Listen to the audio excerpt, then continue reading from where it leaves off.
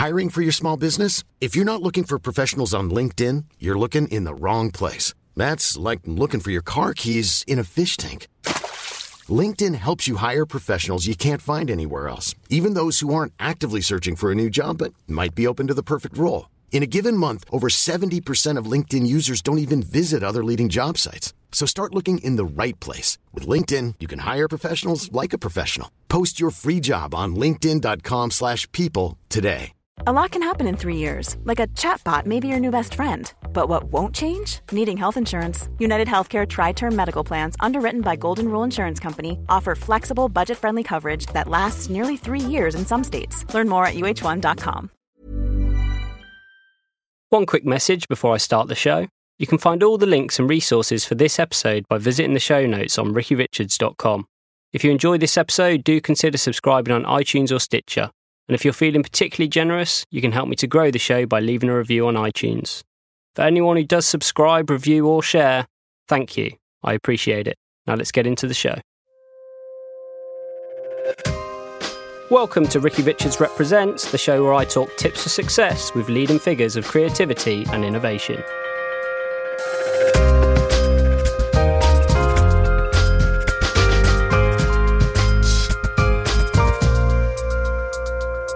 Hello everyone and welcome to another episode of the show. My guest today, Jacob Hawley, started his stand-up career at the tender age of 21 and in the last 4 years has gone on to perform hundreds of gigs all across the country. Finalist in the BBC New Comedy Awards of 2017 from a field of roughly 700 hopefuls down to the final 6, which in the past has been the achievement of many well-known British greats such as Peter Kay, Alan Carr and Lee Mack, among others.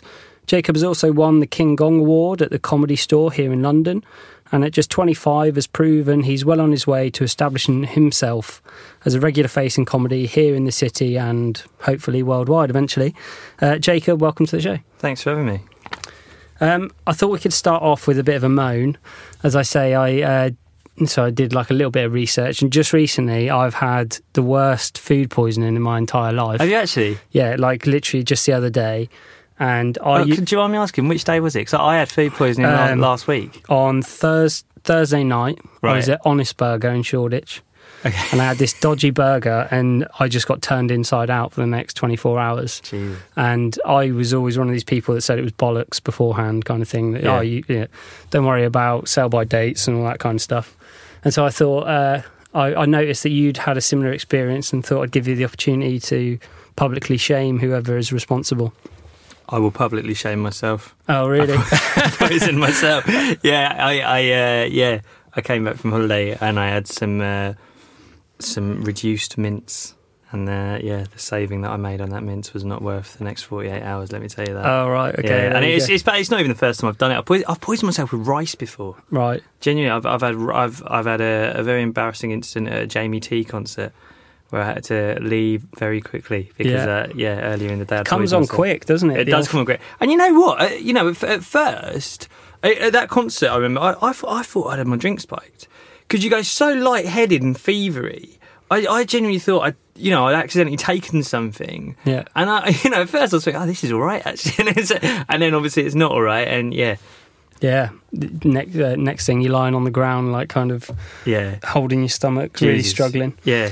So I'll start off on your journey back at university. So I believe you went to Middlesex, and a little fact that I found particularly interesting was that you wanted to do stand-up comedy, and so you decided to establish the Comedic Society for your university. Middlesex Comedy Society. Yeah, there you go. Yeah. And I just thought it was really interesting that, the fact that you had the initiative to go and create this thing, and I wondered if you could maybe expand on it. How did that go, building that thing? Was it successful by the end of it? We won an award, actually. I think, what did we win an award for? I think we won an award for maybe Best Student Activity or Best Student Event. It was something. So I mean, within comedy, the Student Comedy Society is like a well-trodden path towards doing stand-up. So particularly at Cambridge University, that's probably the best example. So Cambridge University has the Footlight Society, as it's called. And that is, a full institution now. That they are every year. They're at the Edinburgh Fringe and other festivals. I think recently they toured around America. every year and it's very well structured. They have a president, a treasurer. They have people that take it in turns. They have stand-ups. They do plays. They do all sorts. So it's me, and it was my mate Dave Duckworth. We were both quite keen on comedy. We'd done sort of comedy acting. I'd obviously wanted to do stand-up for a long time, wanting to start doing it. So we set up the Middlesex Comedy Society. We managed to get probably about 10 or 12 other people. And these were various people who wanted to do sketches or people who were interested in trying stand-up. And so we'd sort of meet and we'd sort of, practice stand-up. And that's when I started at 21. I didn't really start on the circuit until I was about 22. So I've only really been on the circuit for about 3 years. But yeah, I started doing the Middlesex Comedy Society. And we set it up, and it was, compared to what I've heard about Footlights and other university comedy societies, I mean, we were a shambles, And I think what I really underestimated is that no one else really wanted to do stand-up as much as me and Dave did. Was Dave good? Yeah, Dave was great. He was brilliant. There's most of the shows he was the best one on. He was fantastic. And he was really good because he was great at just bouncing off the audience, and he was just and he still is. He's a really naturally funny person. But yeah, it was just kind of us dragging other people to do something that they probably weren't. They probably said they were up for it at a party or something, and then weren't really that into it. But we still had the administrative endeavour. And you managed to pull in an audience.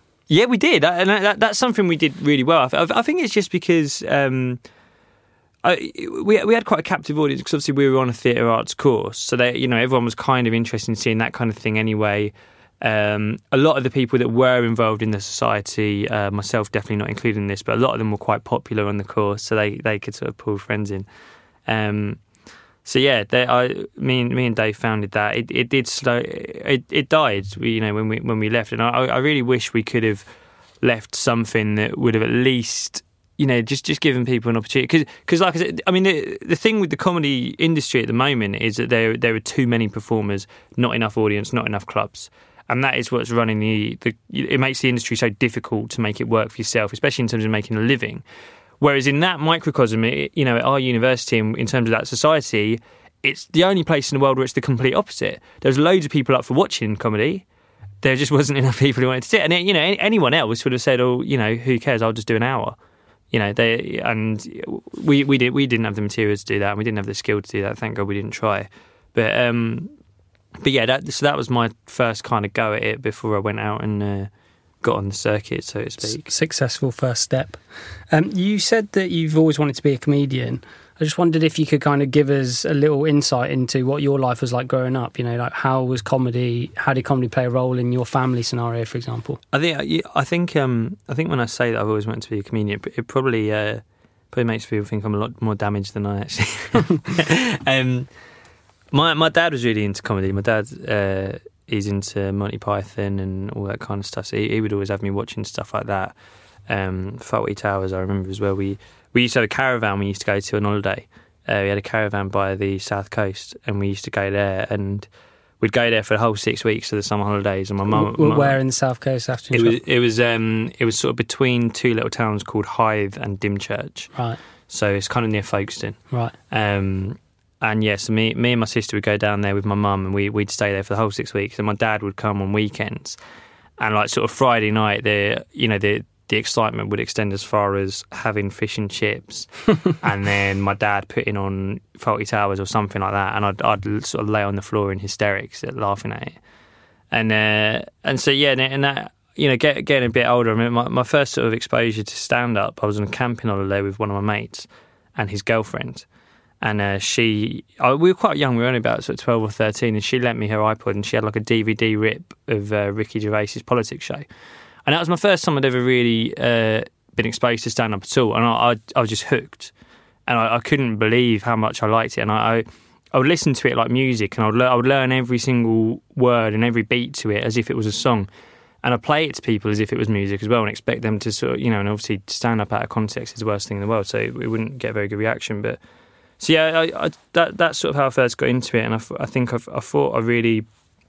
always really liked the idea of like like what Ricky Gervais did in terms of becoming like a writer-performer. So having the writing ability to do sitcoms and also being able to do stand-up. And I think when I got to the age that I was looking at university courses, I was sort of... the sort of thing I sort of tried to decide was whether I wanted to learn to perform or whether I wanted to learn to write. And I think the way that I went, I probably learned to perform more than I learned to write. And that's something now that I'm sort of catching up on. It actually leads into my next question with you, which was... So the first time I actually watched you perform, it was at the Secret Comedy Club. I was there with my girlfriend. Top one Secret, night. Top Secret, yeah. Like, really good club. It tends to be where I've been in the past. And, you know, you looked like a younger guy. You took the piss out of yourself for being a younger guy. Yeah. The one thing I was really impressed with was just how much presence you had on stage. And, like, you know, you seemed to be extremely confident. You played the audience. And you know, it's hard enough for people to just do public speaking, let alone stand-up comedy. And because you started so young, I just wondered where that manifested. Like, how did that come about for you to be so prolific at it at such an early stage? I think you just... I mean, here's the thing. When I started, you know, like I said, I was sort of 21 when I started doing it, and I was 22 when I sort of started doing proper gigs outside the university. And I thought that was really young. Now I know people who started at sort of 15 or 16 or something insane like that. There's a guy who I know who I really like called Ahir Shah. He was nominated for the Best Newcomer Award at Edinburgh this year, and he's incredible, right? And he is so, you know, he's so far ahead of me. Like he's so, and I'm not saying in terms of achievement, he is in terms of achievement, but he's so good. And he's literally, I think he's like 6 months older than me or something depressing like that. But he has got like something like, he started insanely young. And I think more and more nowadays, you're getting a lot of people starting an awful lot younger. Even if it's in front of a camera at home, right, on YouTube. Well, or whatever. Yeah, I suppose that's the next thing. I suppose that is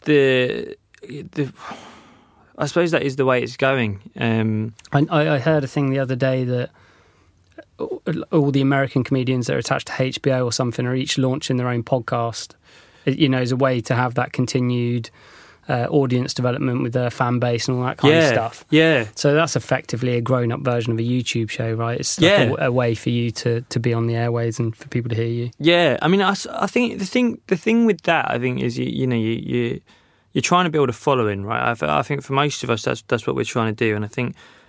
I was talking to another comedian about this because sometimes that's kind of happened with the two of us. You know, sometimes I'll be lucky enough that someone will have enjoyed what I've done at a show, and they'll come up to me afterwards and say, "Oh, I really enjoyed that."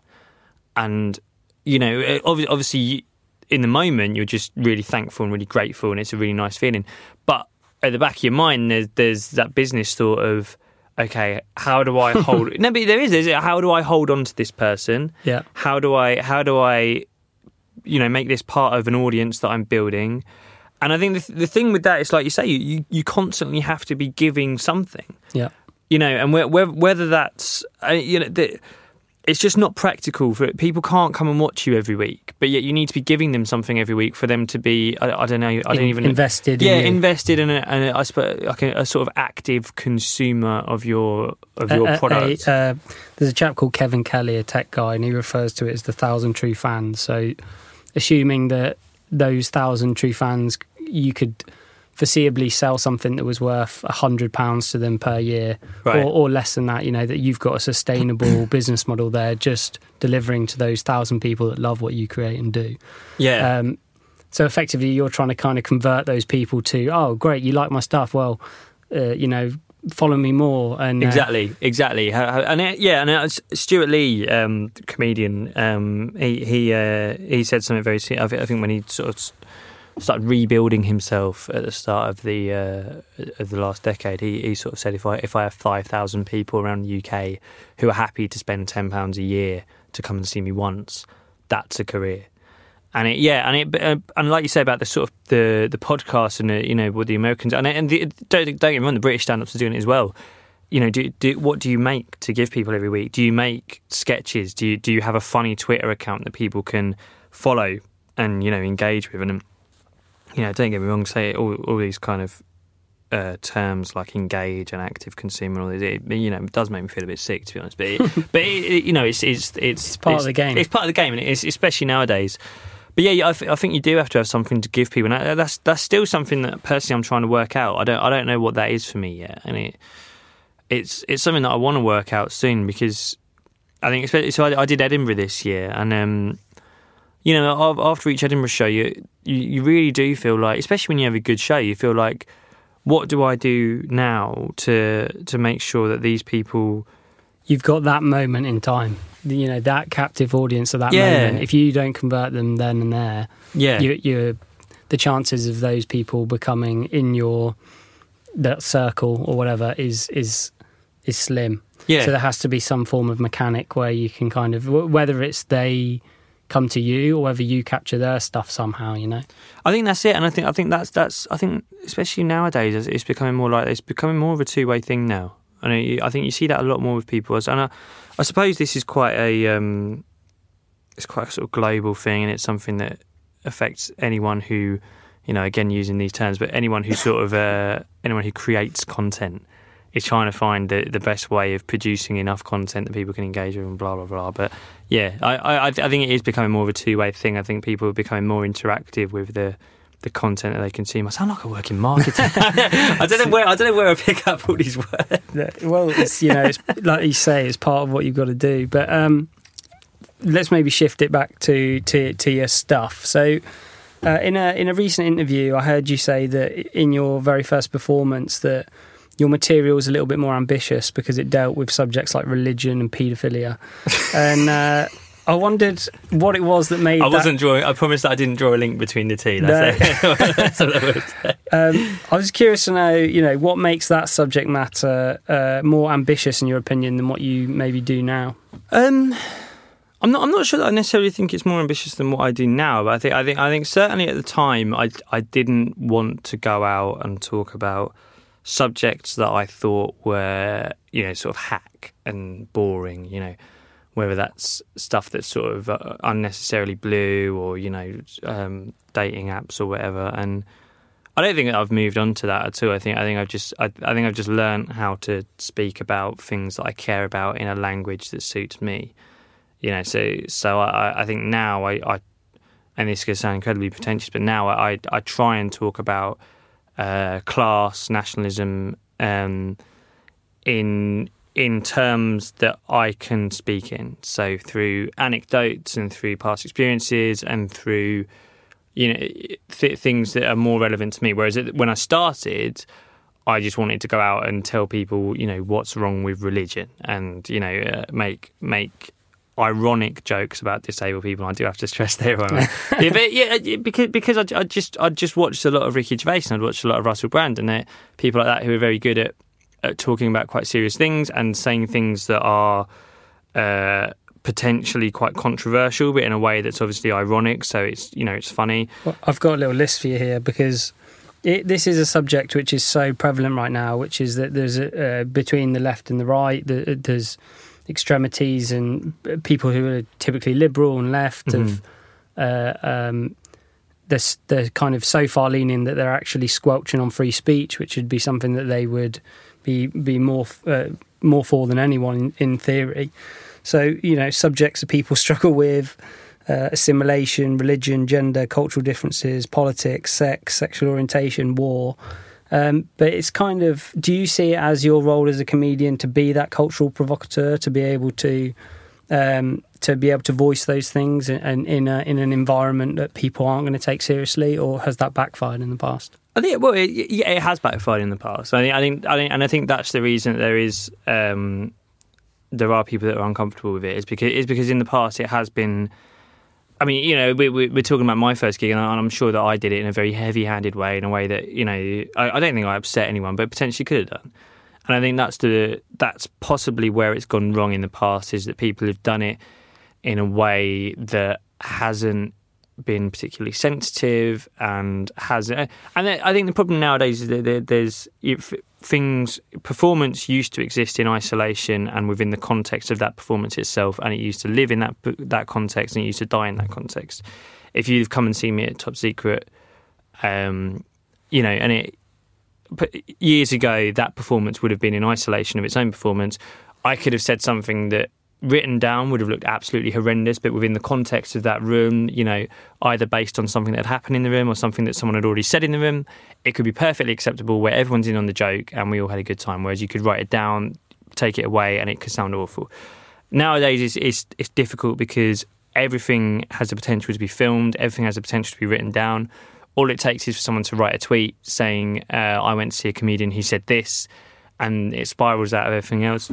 I think with all those subjects, all you can do is just try and... for me personally, if I don't feel I'm personally informed on a subject and I don't feel the subject really affects me, I don't really see why I need to speak about it. That's not to say that I'm not allowed to speak about it, but I just personally don't think. And also, I think a lot of the time nowadays, people confuse being prosecuted in terms of their speech with being told to shut up. So, me saying something horrendous on stage about whatever religion, and then 1,000 people attacking me on Twitter about it, that's still not me being prosecuted. That's not the police turning up at my door. That's just other people's free speech to call me an idiot, which is fine. That's still me having free speech. I've personally, as a comedian, I've never really felt that my free speech is being taken away from me, or that I feel like I'm in a... There are clubs that I do that I know are slightly more sensitive and are slightly more squeamish, and that I shouldn't say certain things. Sometimes that's frustrating. Sometimes you wish you could be a bit more ballsy in what you talk about. Am I allowed to swear, by the way? Yeah, of course. All right, okay. So, sorry, I should have asked that. But, there are clubs that are a little bit more squeamish, but then there's some that aren't. And I'd like to think there is still a place and a context where you can talk about all the subjects that you listed there, and you won't have people get upset or get offended. I'd also like to think that if you do talk about those things and people do get upset and get offended, it's not the end of the world. Yeah, fair enough. I don't know if that answers the question. No, it's good. Like on a slightly different tangent, but playing on another facet of stand-up comedy, and you kind of briefly mentioned it, I think, before we started recording, which is the fact that you wanted to do it for since you can remember, for example. Yeah, for a long time. And saying that maybe people think you're in a worse place than you are, like psychologically or whatever, because there is that association with stand-up comedy that you think so much about the world around you that actually you can end up in a very depressive place, and that's a part of it to some degree. When you're thinking about what life's all about, and then you realise, you know what, it's like there is no official meaning for a lot of people, so why not just take the piss out of it and have a laugh? Yeah.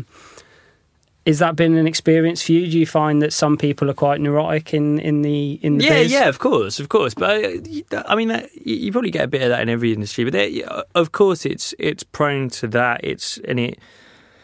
Like you say, it encourages a sort of introspection, and encourages you to really take in things around. And I suppose in some instances that probably I personally count myself as quite lucky in that my mental health hasn't really, I don't think, maybe it has, but I don't think it's been too badly blighted by what I do with stand-up. But there's every reason why it would. I mean, it's not a healthy thing to do, is it? To stand there, bare all, be quite honest in front of hundreds of people, and the reaction to it to be so visceral and immediate, that can be a very difficult thing to deal with. And I completely empathise with anyone who does have, who does get down, and you would get down about it. And I'm not saying that I don't get down because I don't have bad gigs. Of course I have bad gigs, but it's I don't know. I'm just quite fortunate in that I've got nice people around me. I've got nice people that I work with regularly in terms of stand-up and comedy that, can sort of just give me a pat on the back and say, don't worry, tomorrow's a new gig. But yeah, I think, there are a lot of people who it can really... It's a very open place to be. It's a very lonely place to be as well. Well, I was on that. I think that when... a massive part of comedy is you being able to observe stuff, and almost from an outside perspective. So you're looking at the world around you and going, what are these interactions that are going on here? What's funny about it? What are some of the things that people just take for granted that actually there's something different and weird about it? And that naturally is going to exclude you from being in it, I guess. Yeah, naturally I think it does. And I think sometimes I think that's for me personally that's where I've found that I draw a lot of material from is situations where I do feel more like an outsider. There's when I look at what I write about and when I look at what I sometimes struggle to write about, some of the stuff that I really struggle to write about is stuff where I don't feel as much of an outsider. Do you know what I mean? So the times when I do feel more in the moment and more caught up with things, they're the sort of scenarios that are sometimes more difficult to write about, or more difficult to have a fresh angle on because you are just within it and you are just enjoying it. Whereas I suppose the situations where you do feel a bit more like an outsider, they just naturally lend to observation. And so they're usually the most sort of fruitful topics to pick in my experience. I think you do get there is definitely a spectrum of that in terms of comedians. There are some comedians who the way they present themselves on stage is so far towards that level of being an outsider. Angelo Sepithemiou, Brian Gittins, for example, they are outsiders to the extreme. But then you get other comedians where you maybe not say that's the case, who are more sort of everyman kind of comedians. You sort of Jason Manfords and your McIntyres and stuff who probably Mickey Flanagan, would he be in it? Definitely. Flynn. But they're not people who you necessarily describe as outsiders, but I think what they're really good at is picking out and describing the sort of really minute details within social situations that are funny. Yeah, there was one chap at Secret Comedy Club, and obviously I'm not going to try and tell his jokes, I would fuck it right up. But he was talking about how basically for him, when the sun came out, it was like it was leading people, pulling them to the park and pinning them down to the ground, saying you lie there and you soak in the sun. And I could tell that this guy was just like such an outsider, he's just proper loner. Yeah.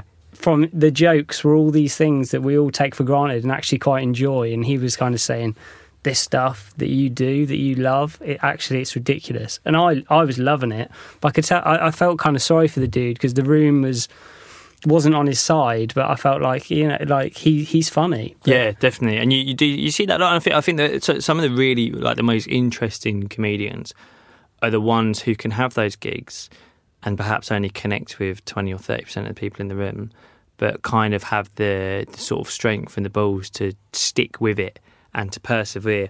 And I think especially, think about it from an audience point of view with that's probably for you, you probably feel, it probably feels a little bit more special to be part of that 20% of the room who really enjoyed that joke and who really got that joke. And that's probably why that comic's material has stuck with you a bit more than when you're in a room and you're just part of the 100% who are all on board with it. And I think that's where a lot of the most interesting and alternative comedy comes from. It's the people who are happy to just connect with 20% of the room. And that 20% will come out and go, well, it feels like I'm part of this sort of exclusive club who are the only people who get this woman or this man's jokes. And it creates a more kind of intimate way of enjoying that comedy. Going back to being a marketers for a minute, yeah. That's where you get your yeah. The people. I'll tell you what, when I give up on comedy, I'm going to be a great agent. Yeah, there you go, sorted. Talking about other comedians, from an outsider perspective, comedians have this aura of indestructibility about them. They're so fast, and you kind of obviously there's the few brave hecklers that kind of give it some, but everyone else is a bit more intimidated because they assume they're going to get torn to shreds or whatever. In my experience, the few that I've spoke to, like yourself, have all been really friendly. But what is the actual community like from once you're in it? Is there any divishness or of course, of course. I mean, there's a very broad spectrum of personalities, and 90% of people are absolutely lovely. I think what you do find in this might be London, but I mean, with London there is an extensive kind of open mic circuit, and that is the sort of first rung on the ladder, and that's sort of entry level. When you start performing, they're the open mic nights are the nights that you start at, and they will have sort of anywhere between 15 and 25 comedians on a bill doing sort of 5 minutes each. they're usually very new comedians. The audience numbers tend to be quite low, and I think that circuit has got a slight level of. There were one or two characters on that circuit. They were a bit bitter and a bit. I think I especially felt as a new comic who was quite, like I say, quite young, not the youngest, but quite young.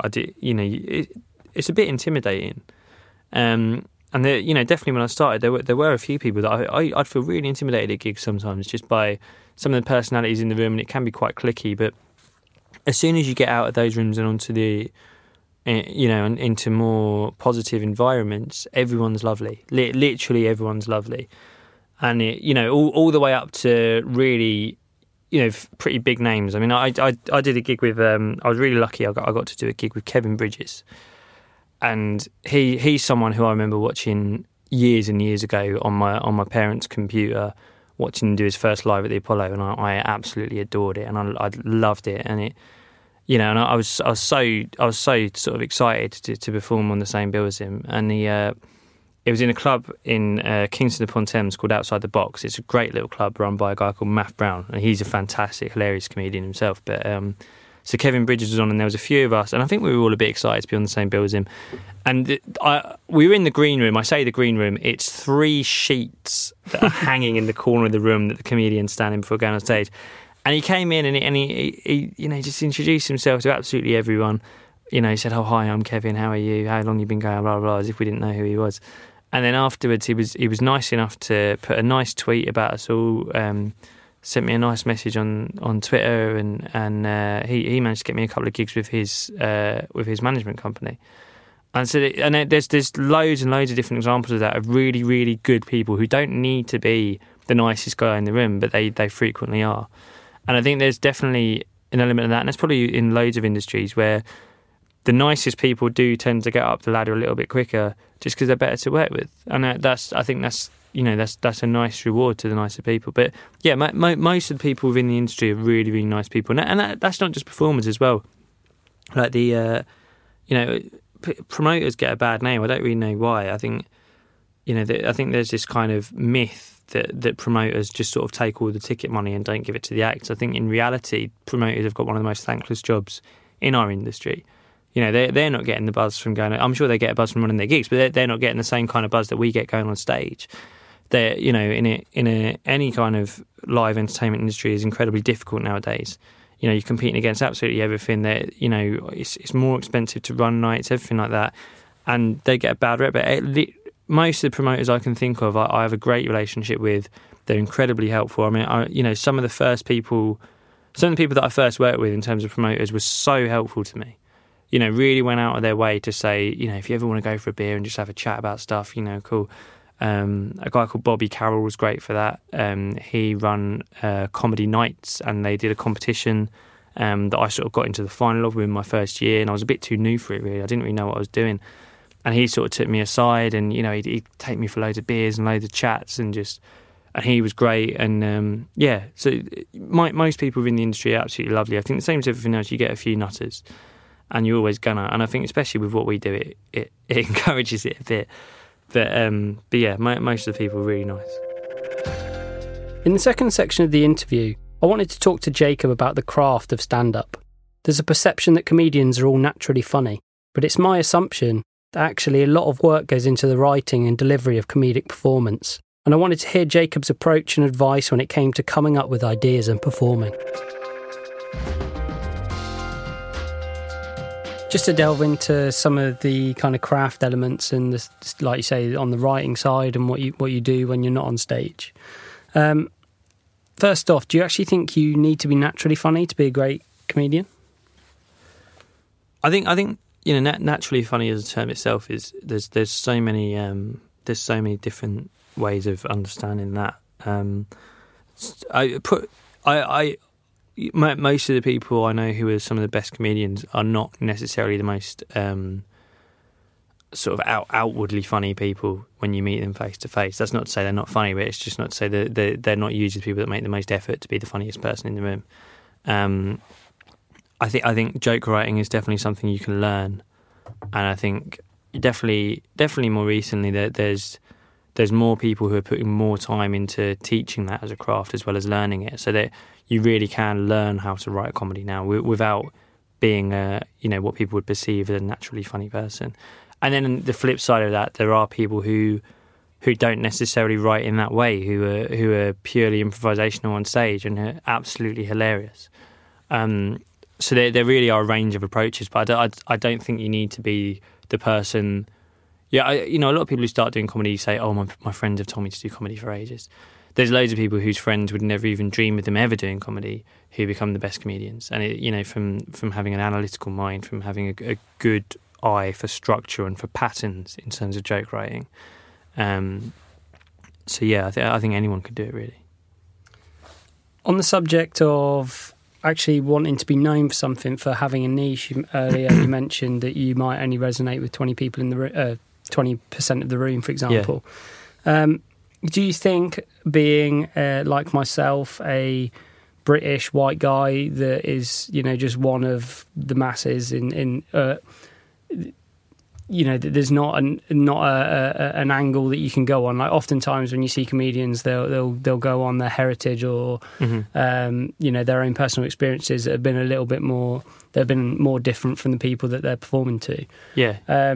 Do you find that as something that could hold you back, or that could make it difficult to kind of make a name for yourself, or to give you a differentiation above around your peers? I think it works both ways. I think there. Don't get me wrong, every time I sit in front of a notepad, I wish I was more interesting. And I wish, every time I sit in front of a notepad, I wish I was more exotic, and I wish I was more interesting. And I wish that the way that I find my angle on things was a bit more obvious. But then at the same time, when I look at a panel show, there are 3 or 4 white guys in their 20s or 30s that I look and I go, oh, I could be like him, I could be like him. Whereas traditionally, for women, for people of colour, sometimes people who are gay, if they're looking at that same panel show, they might only see one person, and they could go, "Oh, that's where my voice is represented. There's only one person doing that." So I'm all for more diversity within comedy and more voices, and I wish my voice was more diverse. I think what I'm getting better at as I do it longer is finding what is interesting about my voice, and what things I can talk about that are maybe a bit different to what other people have done. Because, without wanting to sound too cliche, everyone's got some kind of unique angle. Everyone's got a way of thinking about something that's slightly different to the norm. And I think, like I said, I'm getting better at learning what mine is, and I think I'm starting to. I think within comedy, my background is more different than usual. What I've found within comedy is that most people have a lot more money than me, and come from a background where they're slightly better spoken or better educated or better off. So that's I'm not by any stretch of the imagination saying that I'm not part of the privileged elite. I very much feel like I am.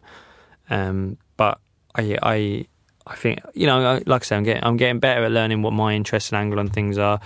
When it actually comes to writing your jokes, I assume that once you've written them, that you'll then mess around with structure and that kind of thing. Yeah, of course, yeah. What's that process for you? What does that look like? So I usually it starts with like a kind of simple idea, and what I usually try and do is if I'm just trying to make a point, if I've just got a statement that I want to get across, for example, saying, "Hey, look at this thing. That's a bit ridiculous, isn't it?" I usually try and frame it within some kind of anecdote.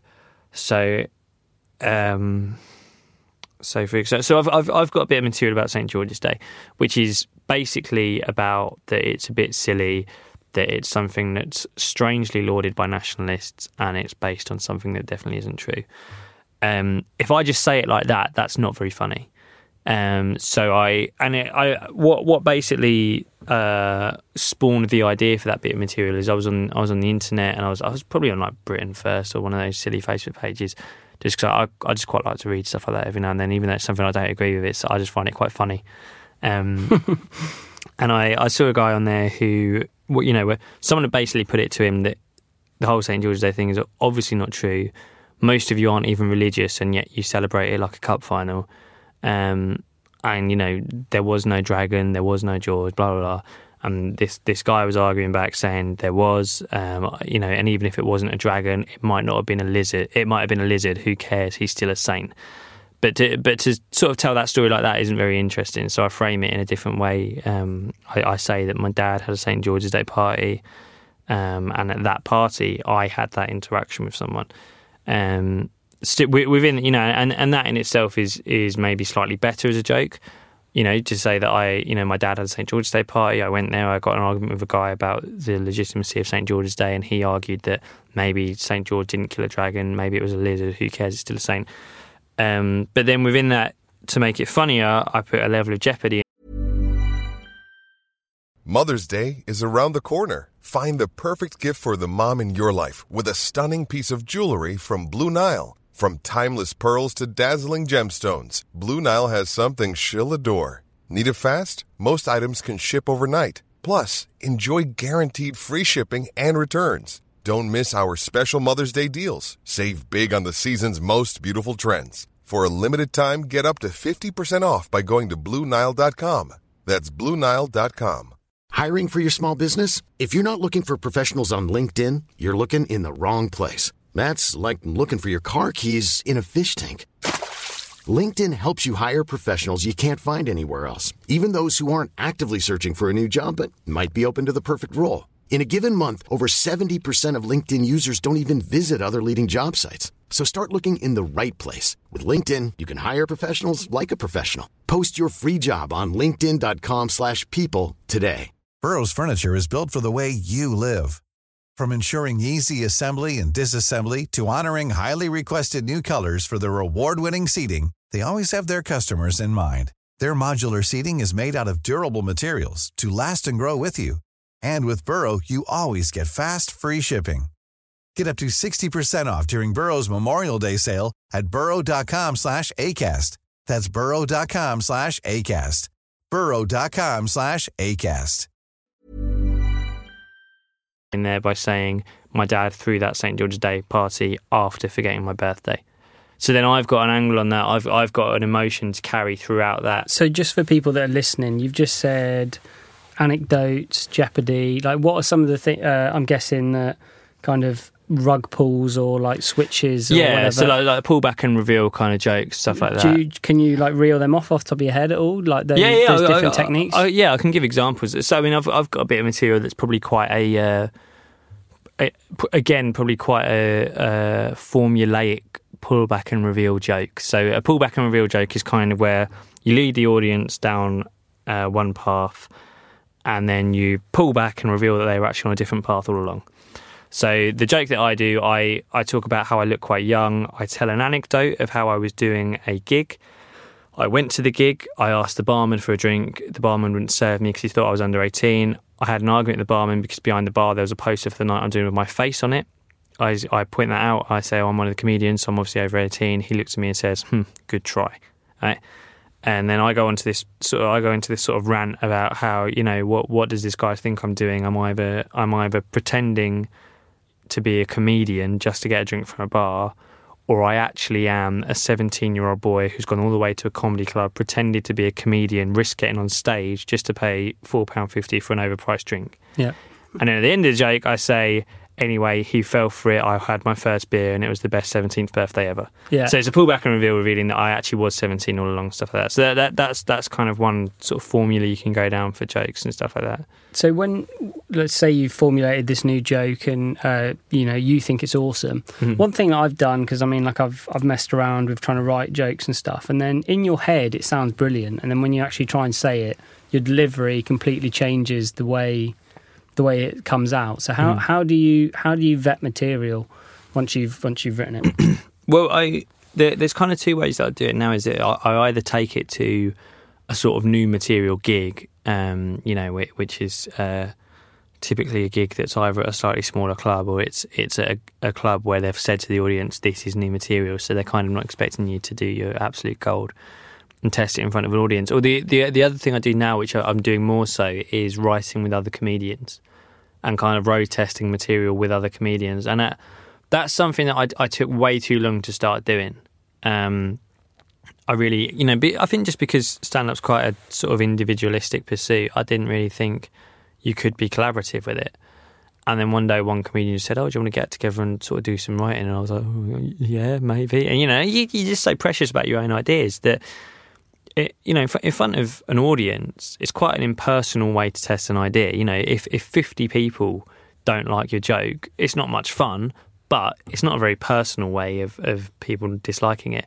Whereas if I'm just sat in front of you right now, Ricky, and I try one of my jokes on you, I'm looking at every muscle of your face for approval. Do you know what I mean? And so it's quite a daunting thing to start doing, but it's so helpful, and it just speeds up that process so much. So if I write a joke now, and I want to test it out, I've got to wait till the next new material gig.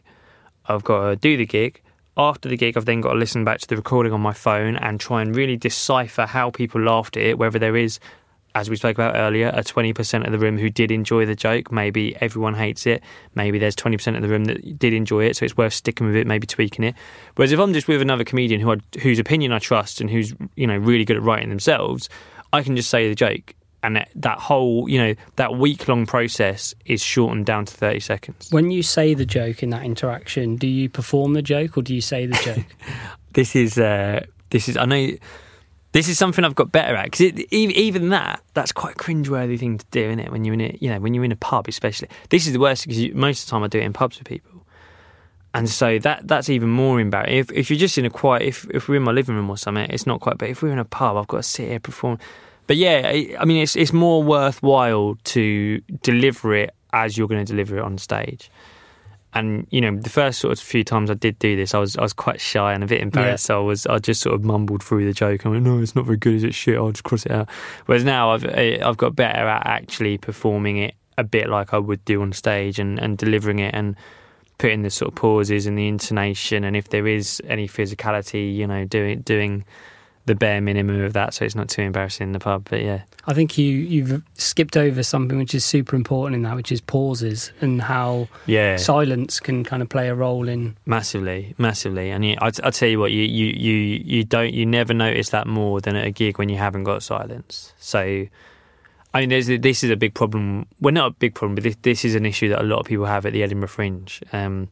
Nowadays, a big. So if people don't know what the Edinburgh Fringe is, it's originally a theatre festival in Edinburgh that is now, the fringe aspect of it is mainly taken over by comedy.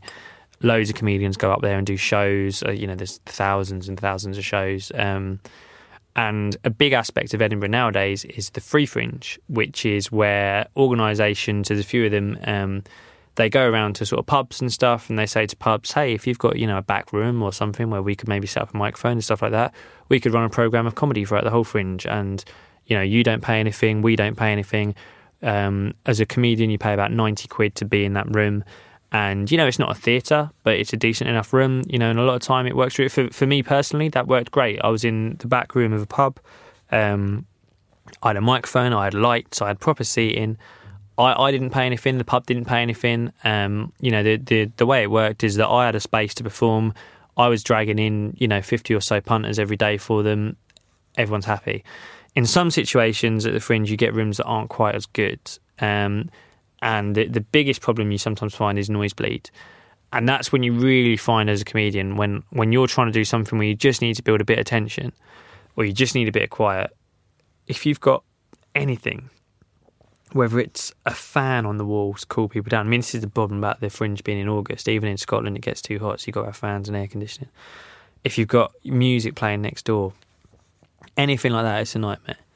And it's not even just having pauses that are clear, but the timing of those pauses and everything like that, that's something that you learn as you're doing it. And it's quite funny, like, because obviously I spent the whole of August in Edinburgh. And then, so, I mean, we're now in the later days of September, and I spent 2 weeks at the start of September on holiday, came back, had food poisoning, and it was only last week that I started performing again. And while I was in Edinburgh, I got really, just because I was doing stand-up every day, and also not just doing stand-up every day, because I do stand-up every day pretty much now, but I wasn't thinking about anything else. So I'd do my show, which was 40, 45 minutes. I'd then, work on it, rewrite it, do other spots elsewhere, spend all day thinking about my material. And so I just got sharp with it, and I knew where the pauses were. I knew how long to pause for. I knew all the intonation on all the words, everything like that. And then I went on holiday for 2 weeks, then spent a week off with food poisoning, and now I've come back. And the first gig that I did back last Thursday at Top Secret, where we met, I was there last week, and I'd forgotten where to pause within sentences, to the point where I was running out of breath. And I couldn't say, I was ruining jokes. I couldn't say the last few words at the end of the sentence just because I'd forgotten where to pause within these jokes. It had completely gone out of my head. I think it's really nice for people to hear, because it is that much of a refined art once the material, and then it's the practice and practice and practice and practice. I assume that there's a huge difference between a short joke and a long joke on the basis that a long joke requires a lot more investment from the audience perspective. So if that flops, it's a bit more of a knife to the heart in terms of you haven't got much or you drag them through a long experience for it to not to pay off. Whereas with a short joke, if it doesn't land, you're on to your next or whatever. Yeah, I think a good way of writing the longer jokes is to have punchlines in there as if you were just telling a series of short jokes, and that's certainly how I try to do it. I think coming back to Edinburgh again, but at the Edinburgh Fringe, there seems to be audiences that are a lot more patient, so you can go, a little bit longer without punchlines, and they'll patiently listen, waiting for the joke to come. And as you say, in that situation, if you especially if you intend there to be jokes, you do, if it does go wrong, it's a long way to wait till the next punchline sometimes. But I think what you're usually trying to do, whether it's telling, whether I was to tell a series of one-liners or whether I was to do stories and anecdotes as I usually do, you still want to get a laugh every, whatever it is, 6 or 7 seconds or whatever. That's incredible, isn't it, over the course of a 45-minute gig? Yeah, I mean, don't get me wrong, I'm not saying that I nailed that every day, but there were some tough shows. There were some seriously tough shows that I had out there. But I think even within those longer jokes, you want to get the punchlines in. And you kind of build up a level of trust with the audience where towards the end of a longer joke, you can go a bit longer without getting the laugh because they trust you, because they've learnt the rhythm of how you're speaking, and they're willing to stick with it for a bit longer because they're invested and there's going to be a payoff. But yeah, I think regardless of length of joke, you want it to be punchy, or at least I do anyway. That's the way I do it. I've always tried to just keep it punchy. So part of being a comedian is obviously having to, in order to become successful, everyone bombs, I assume, and also you have to deal with hecklers. I wondered if you could share a few of your kind of more terrible experiences, either where someone's kind of called you out and it's been a hard heckle or whatever, or that experience of bombing hard, Yeah, I bombed. I remember I bombed hard once. It was in Covent Garden. It was underneath an Italian restaurant, and it's been there a while. And I did this gig, and it was a while ago now. It was a really long time ago. What was it? Probably about 18 months ago. And I did it, and the sort of agreement that I had with the promoter was quite strange. It was like, he wanted me to do like 7 to 8 minutes, and in return he would give me £5 and a pizza. But I had to buy me a pizza from the restaurant upstairs. That was it. The way he'd sort of structured the show is he had 3 of us comedians, and one would go on, then another one, then I'd go on, then there'd be a break, then I would go on again, and then the other 2 would go on, and then we'd get our pizza and our £5. And I remember I just bombed so hard with my first set, really, really badly. It just to silence, absolute silence. Just, it's quite a small room. It was like 30 people were just staring at me like, why is he talking about this? And I remember I sort of came off stage and I just had to say to the guys, I'm really sorry. I don't want a pizza enough to stick around for another set. And I just went home. But and what do you think that was? Just a wrong crowd? I don't know, you kind of get taught, and I don't know who teaches us this, but you kind of get taught to think that there's no such thing as a wrong crowd, and that there's always something you can do to make it work. And I definitely like to think that, I mean, some of the really best gigs I've done have been with crowds that I've at first gone, oh, maybe they're not going to like this, and I think that's definitely when you feel a bigger level of accomplishment, is when you feel like you've you've overcome an audience that perhaps wouldn't have naturally taken to you. But I don't know what was wrong that night. Maybe I was a bit... I'll tell you what, for a long... Not a long time, but if there was a few times when I'd have really big nights out and then have gigs the next day. And in my head, I thought they were going great. Right? I wouldn't sleep. I'd stay up all night. I'd be in a right state. I'd have a quick shower. And a lot of the time, my mates would come with me and I'd go and do the gig. And I'd be like, oh my God, maybe I'm even better when I'm in this state. And then... a couple of times, the people that would come and watch me at those gigs would then come and watch me at a gig where I wasn't in that state, and they'd go, "Oh my God, you are so much better when you've been to bed." And I realised that was probably a delusion, and those gigs probably weren't going as well as I thought they were. But there's been a few dodgy ones. I remember there was one that I did, and this was quite early on as well, and it was in a social club in Romford, and it was wall to wall, St George's flags on the wall. I wasn't doing that material back then, but it was Walter. It was a very it was that kind of vibe. Do you know what I mean? I hadn't been football on for months, but it was that kind of vibe. And I remember it was just savage. And it was someone's birthday. It was for someone's birthday party, and we got in there. I went into this social pub, and it looked a bit sort of rough and rowdy and stuff, and it seemed to mainly be drug dealers or people who at least looked like drug dealers and their girlfriends. And it was about 7 o'clock, and everyone was dancing. And there was a girl singing, and it turned out this girl was sort of like a local hero. She'd got through to the judges' houses on the X Factor a couple of years ago, and like every Friday night she'd sing, and every Friday night everyone would dance to her singing. And so she was giving it Adele and whatever, and everyone was loving it and dancing and everything like that. And the landlord of this pub, it probably wasn't as dramatic as this, but in my head, he ripped the microphone away from her, made her sit down, and said, "Right, everyone stop dancing, stop having fun. We've got 3 comedians now, and you're going to sit and you're going to enjoy it." And I was like, oh, Jesus Christ, this isn't going to go well. And I was quite new, and I didn't really remember a lot of my jokes, and I had some of them written on my hand and stuff. And I remember sitting there, and there was all these guys in tracksuits. They had dogs and stuff, and with their girlfriends. It was quite surly and scary, and I thought, this can't get any worse. And I noticed that the front 2 rows were empty. And now looking at the crowd, because they're a bit sort of rough and ready, I thought, okay, well, maybe I'll do some blue material. Maybe I'll do some stuff about drugs or sex or whatever, and that'll get everyone on side. But I just thought, why are these front 2 rows empty? And then someone went outside and went, "Kids, come in." And suddenly everyone's kids. So not only have I got the toughest crowd I could ever think of, but then their children come as well. So that get rid of everything I've written on my hand. That doesn't work now either. I didn't actually have time to wash the stuff off my hand, and I was on stage, and the heckles were just coming thick and fast. You could barely get a word out about someone, swearing at you, just putting you down. I remember one of them, someone spotted that I had stuff written on my hand, and they sort of shouted out, "What's that written on your hand?" I didn't have anything, so I just said, "Oh, it's just my set." And they went, "Oh, lucky you didn't write that on your dick. That would have been a short set, wouldn't it?" Genuinely, got a round of applause. It's brilliant. Yeah. But I remember after that one, I remember literally feeling like I should run to the train station. Did you look back at it and laugh? Yeah, absolutely. Yeah. Now I look back, and now I've done rooms like that now, and I've had a great time. And you just. And I think rooms like that now are the ones that I enjoy a lot more. You get crowds that are a bit more weekendy, a bit more rough and ready in it, and that's the ones I really enjoy. The best ones, especially when I'm doing that St George's Day material and stuff about nationalism. The best gigs I have are in front of bald guys covered in tattoos. Who I remember I did one, and there was a huge guy sat sort of second row, bald head, arms covered in tattoos. And he had this great big gold sovereign ring on his finger with St George on it.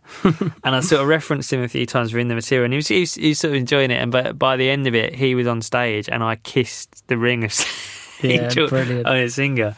But yeah, I usually find them more fun than the more sort of chin scratchy kind of sort of quiet crowds. But back then, I wasn't ready.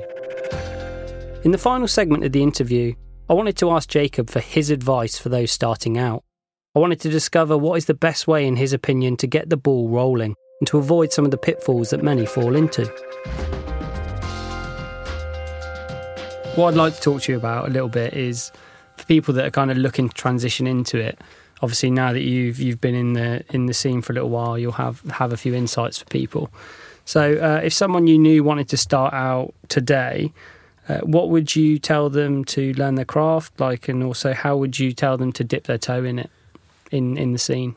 I think one thing that I did straight away that worked for me and helped me is, rather than going straight into my first gig having only watched stand-up comedy on television, or I'd been to see Ricky Gervais at the O2 and stuff like that, rather than having only seen that and then going into my first gig, which would have been a very small gig in a pub, I went and watched a lot of open mic or sort of entry-level comedy nights, and just learning that context, because that is completely different than Live at the Apollo or anything like that. Learning what those rooms are like and what those people are like and how that kind of works, that just forearms you. And it's even in terms of your writing, you write stuff that works in those rooms, and you learn that just being able to reference something in the room and just being able to be quite interactive with the audience makes it much better, right? And interactive in a way that's different to the way that someone might do on Live at the Apollo or someone might do on a tour. So I think, get a taste of what you're actually going to be doing. Go and just see as much as you can, because I've been doing this for 3 or 4 years now, and even now I see people who do it in a way that I've never seen before. There are so many ways. It's such an open-ended performance type, art form, if you want to call it that. There's so many ways of doing it, and I think the best thing to do is to be as broad as possible in your research, because you never know what kind of comic you're going to be until you start doing it. And then I think just experiment with as many different things as possible. I think what I've found now is I do, I'm very much still, just starting to get off the absolute bottom ring of the ladder. But now I'm doing more gigs where I have to impress. I'm doing a spot, maybe doing a small spot at a club where I'm trying to get a bigger spot, or I'm fortunate enough that I'm doing spots that are paid, and and doing festivals and stuff like that, and stuff where I've got people coming to watch me. And in those situations, I can't mess around. I have to do the best stuff I've got, and I can't try anything too weird or too different. Whereas when you're starting out, try everything. Any idea you've got, do it. Because and when you first start out, how long are you expected to perform for? Probably about 5 minutes originally, but then you always get these sort of strange, mad gigs that just come in out of nowhere where they suddenly want you to do an hour, and just do it. Even as a you do. Well, I think because you're at that level and you're kind of looking for gigs where maybe not to say you're not supposed to look for them, but at that level you kind of think, well, I can't get into the clubs because they're oversaturated, there's waiting lists, and it's hard when you start out. So you think you can't get into the clubs, so you think, well, I'll just do, like what you did with the Comedy Society. You kind of find other places to do performances. You say, oh, I tell you what, it's my cousin's birthday in a few weeks. She's got DJs on, whatever. Maybe I'll do 20 minutes there. You just end up doing these weird things. I mean, I'm not saying that I did that, but you hear about people doing these things when they're quite new, and it's good. And I think that's really to be encouraged. I think and like I said earlier, one thing that I took way too long to do is start writing with other comedians, and now that's made in probably like the year or 18 months I've been doing that's made me so much better. And that's probably something that spans across every kind of creative industry or art form. Collaborative practice is always going to improve you, but I took way too long to do it. And don't be too precious with your ideas that you don't want to share them with other people, because it really, really helps. And what are some of the things that you see new people messing up, I guess? I think there's a lot to be said for learning very basic stagecraft and mic technique. That and it's such a silly place to slip up. It's such an unnecessary place to slip up when you just spend a little bit of time learning how to speak into a microphone, how to stand in the light on the stage. Just being aware of sight lines and stuff like that, because that's such an unnecessary way for it. Let's teach people now. Give us the 2-minute condensed version. Well, I mean, like stay in the light, as simple as that. I mean, what's mic? I mean, with some mics it's slightly different. Most of the time, you want to get it about an inch to 3 inches away from your mouth. Don't hold the top of the microphone. Hold it at the bottom. A lot of the microphones that I end up using have got a slightly dodgy connection in the bottom. So I know one comedian who sort of wraps the cable around his hand a couple of times just so there's no tension on the bottom of the cable to stop that falling out. I just hold the bottom to stop that connection breaking. But the basic thing is just get to a venue a little bit early. Ask the organizer or the MC if you can have a quick go on the mic just to find out how it does work. Do a little sound check for yourself when you get there. I mean, turning up early and just being nice to people, that probably cut off a year of how long you have to do it before you get anywhere, because it just makes you someone that people want to work with. I think that's don't be too surly. Don't help out. Everyone's in it for the same reason. Everyone wants it to be a good night, and just It's great insight. Do you have any games or techniques that you use for practicing kind of improvisation and that kind of stuff? Not as such. I mean, I have. So there's a guy that I write with. He's a comedian called Alex Farrow. He's based in Oxford, and he's brilliant. He's a really, really funny comedian. He runs some really good nights in Oxford as well, and we write together a lot. And he has a sort of game that he does with me that he when I've got a new bit of material, and it's basically I will, because I don't know whether it's just the way that I write or the way that I perform, but with a lot of the material that I do, there's usually a sort of point behind it, or there's something that I'm trying to not necessarily convince the audience, but there's an opinion that I'm trying to convey, an angle that I'm trying to get at. And he, as I'm sort of telling him the material, he won't necessarily just say why, but he'll push me to convince him. So he'll push me to come up with more reasons why I think this thing, more examples of this thing happening or this thing, occurring in practice. And that's one thing that we've done a few times that's really helped push another bit of material. And it, forum theatre is kind of like the sort of basic way that we perform our material to each other. So in terms of we just, we sort of start performing and he'll sort of pause, right, I'm not sure if that's working, blah, blah, blah. And that, try this, all right, rewind, start again, that kind of basic way of doing it. But yeah, that thing that he does with me is quite helpful, where if he feels that I'm trying to convey a message or a point or opinion, he'll push me he'll be like, why do you feel like that? Why do you feel like that? Give me another example, try harder, push me more, I'm not convinced, and keep pushing like that. And that's helped a few times to get some quite good material out. When you're actually on stage, how much do you find yourself actually pulling on any kind of improvisation, or are you mainly running off script in your head? No, I do it quite a lot. I'm quite sort of in the room when I perform. You might notice it when you saw me, but I can't help but touch on things that are going on in the room. I don't know whether it's slight ADHD or something that I did struggle at school and stuff like that. But yeah, I just can't. I just find from my point of view personally, if especially if I'm an audience member, if I'm watching someone and something's happened in the room, if the performer on stage doesn't acknowledge it, I can't move on from it. I'm thinking, why hasn't he? She's noticed what's just happened in the room. Why hasn't she brought it up? Why hasn't he said something about it? And I think it builds a confidence with the audience and a trust with the audience. If you can spring off something and go, oh, look at that, ha ha ha, make a thing about it.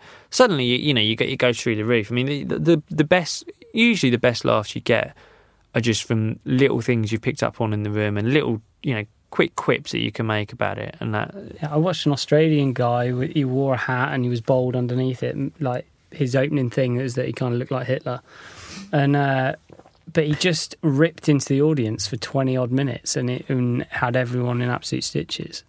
And there was a few bits of his actual content and material in there, but the vast majority of his gig was improvisation. And there is a massive respect for that. And I think, like you say, you get rewarded with better laughs as a result, in a way.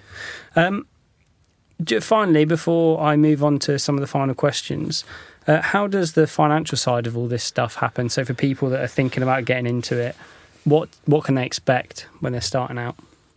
They can expect not a lot in terms of financial reward.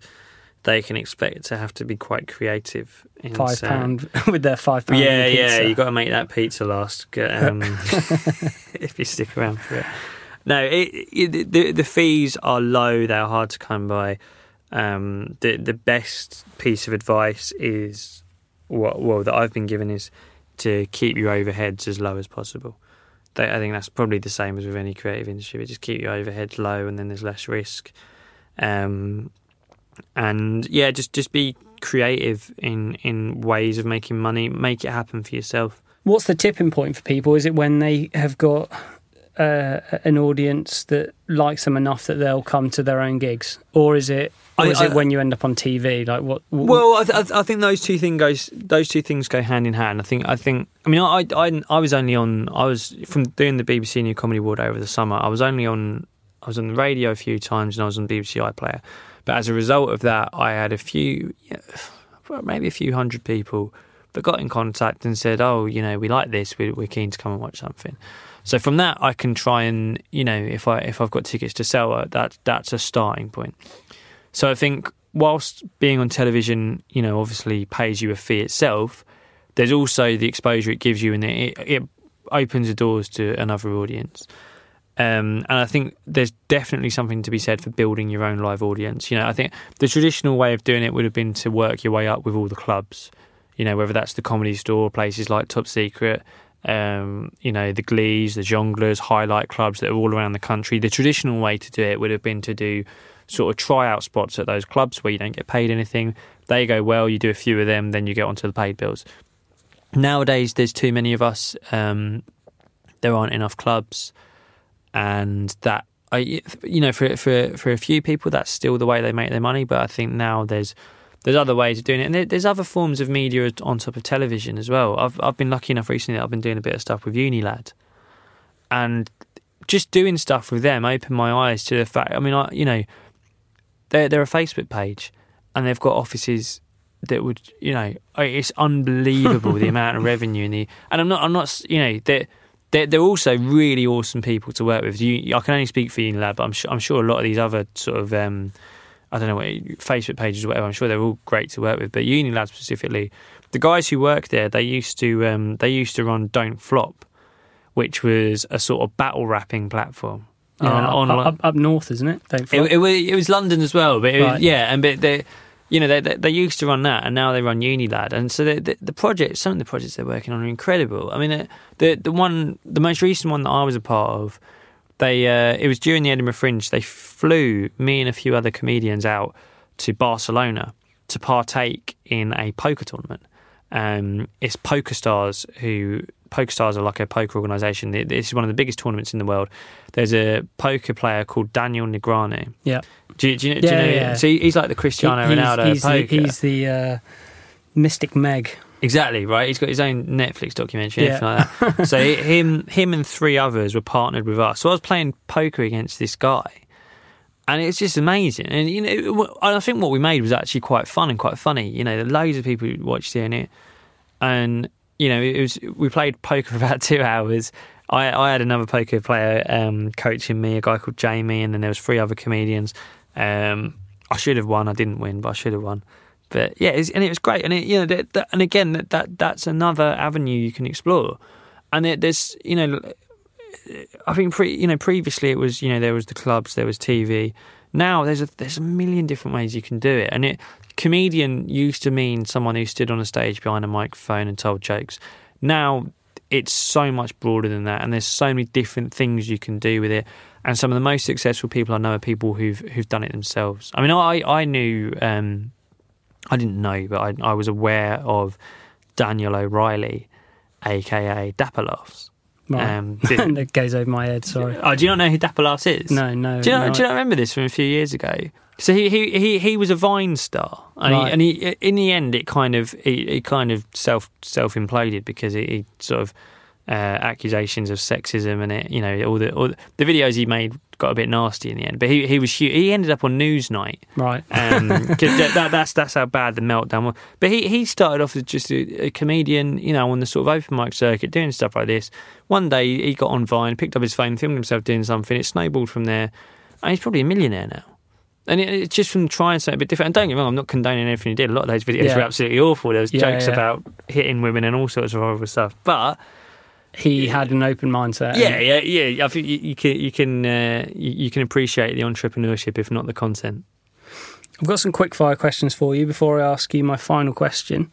I'll fire them at you. Favourite film or documentary? Sexy Beast, the film. Great one. Book or learning resource?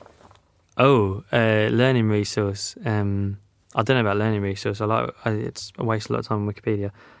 My favourite book is The Wasp Factory. Nice.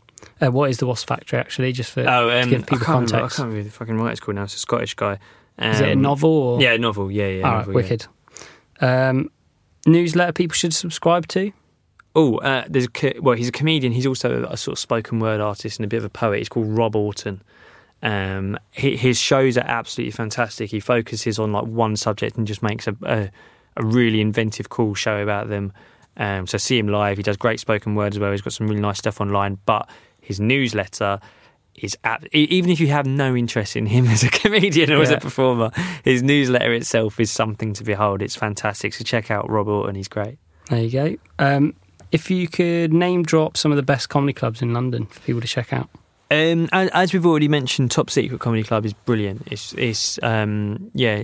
really, it's growing so fast. I mean, it's literally growing. It's getting bigger all the time. But yeah, it's great, and it's got some fantastic, like, insanely good comedians drop by there. I think Amy Schumer was there a few weeks ago, which is just unbelievable. Yeah.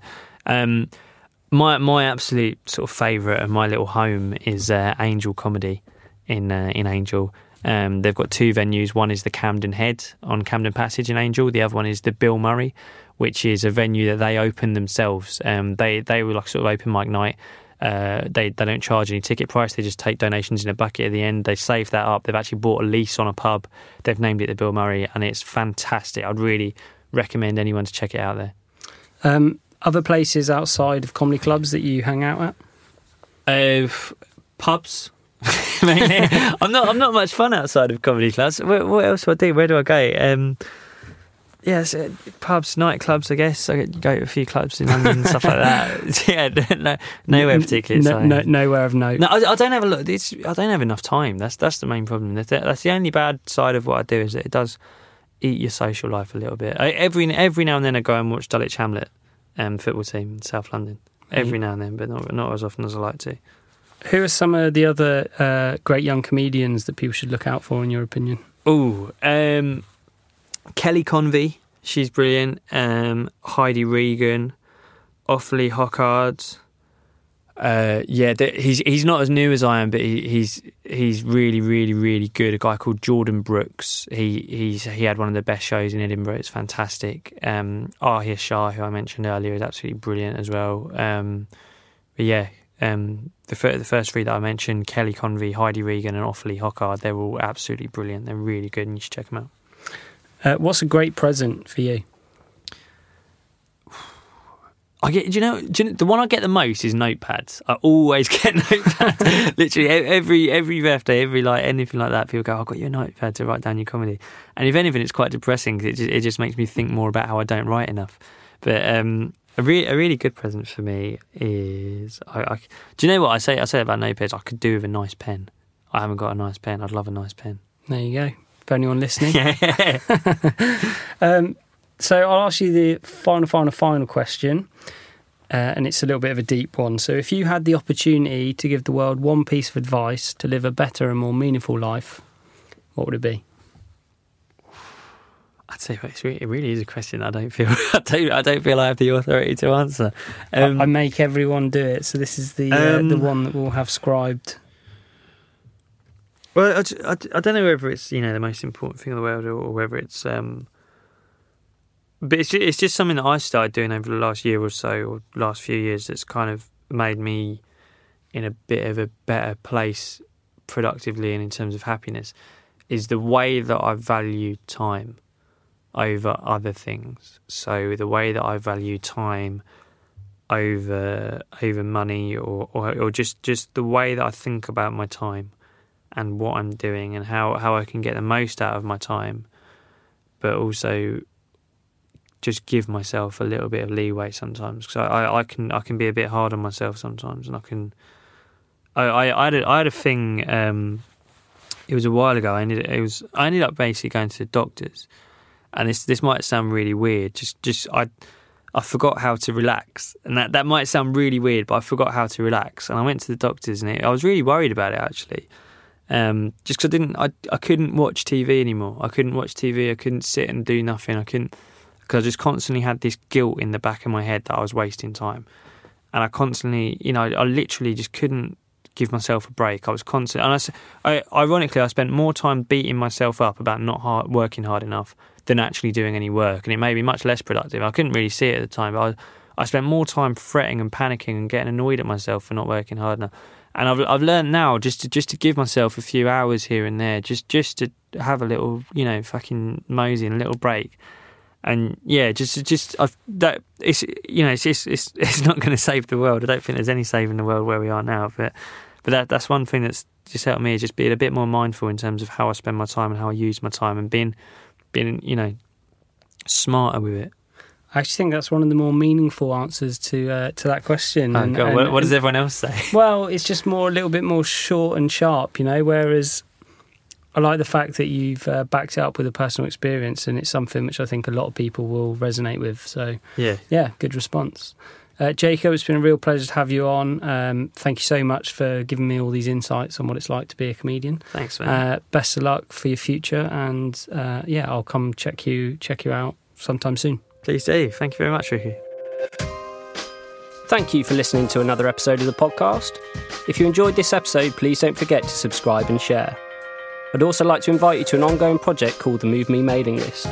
If you enjoyed the show, I'm confident you'll enjoy this newsletter.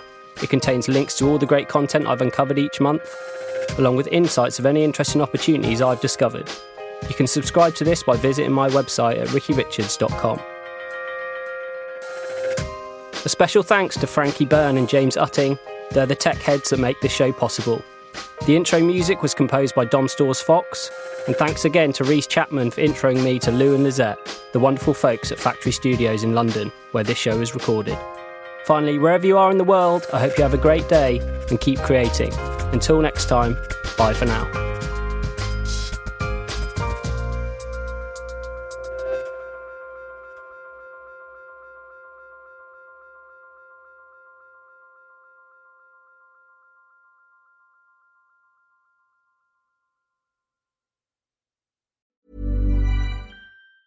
Planning for your next trip? Elevate your travel style with Quince. Quince has all the jet-setting essentials you'll want for your next getaway, like European linen, premium luggage options, buttery soft Italian leather bags, and so much more. And is all priced at 50 to 80% less than similar brands. Plus, Quince only works with factories that use safe and ethical manufacturing practices. Pack your bags with high-quality essentials you'll be wearing for vacations to come with Quince. Go to quince.com/pack for free shipping and 365-day returns. Mom deserves the best, and there's no better place to shop for Mother's Day than Whole Foods Market. They're your destination for unbeatable savings, from premium gifts to show-stopping flowers and irresistible desserts. Start by saving 33% with Prime on all body care and candles. Then get a 15-stem bunch of tulips for just $9.99 each with Prime. Round out Mom's menu with festive rosé, irresistible berry chantilly cake, and more special treats. Come celebrate Mother's Day at Whole Foods Market.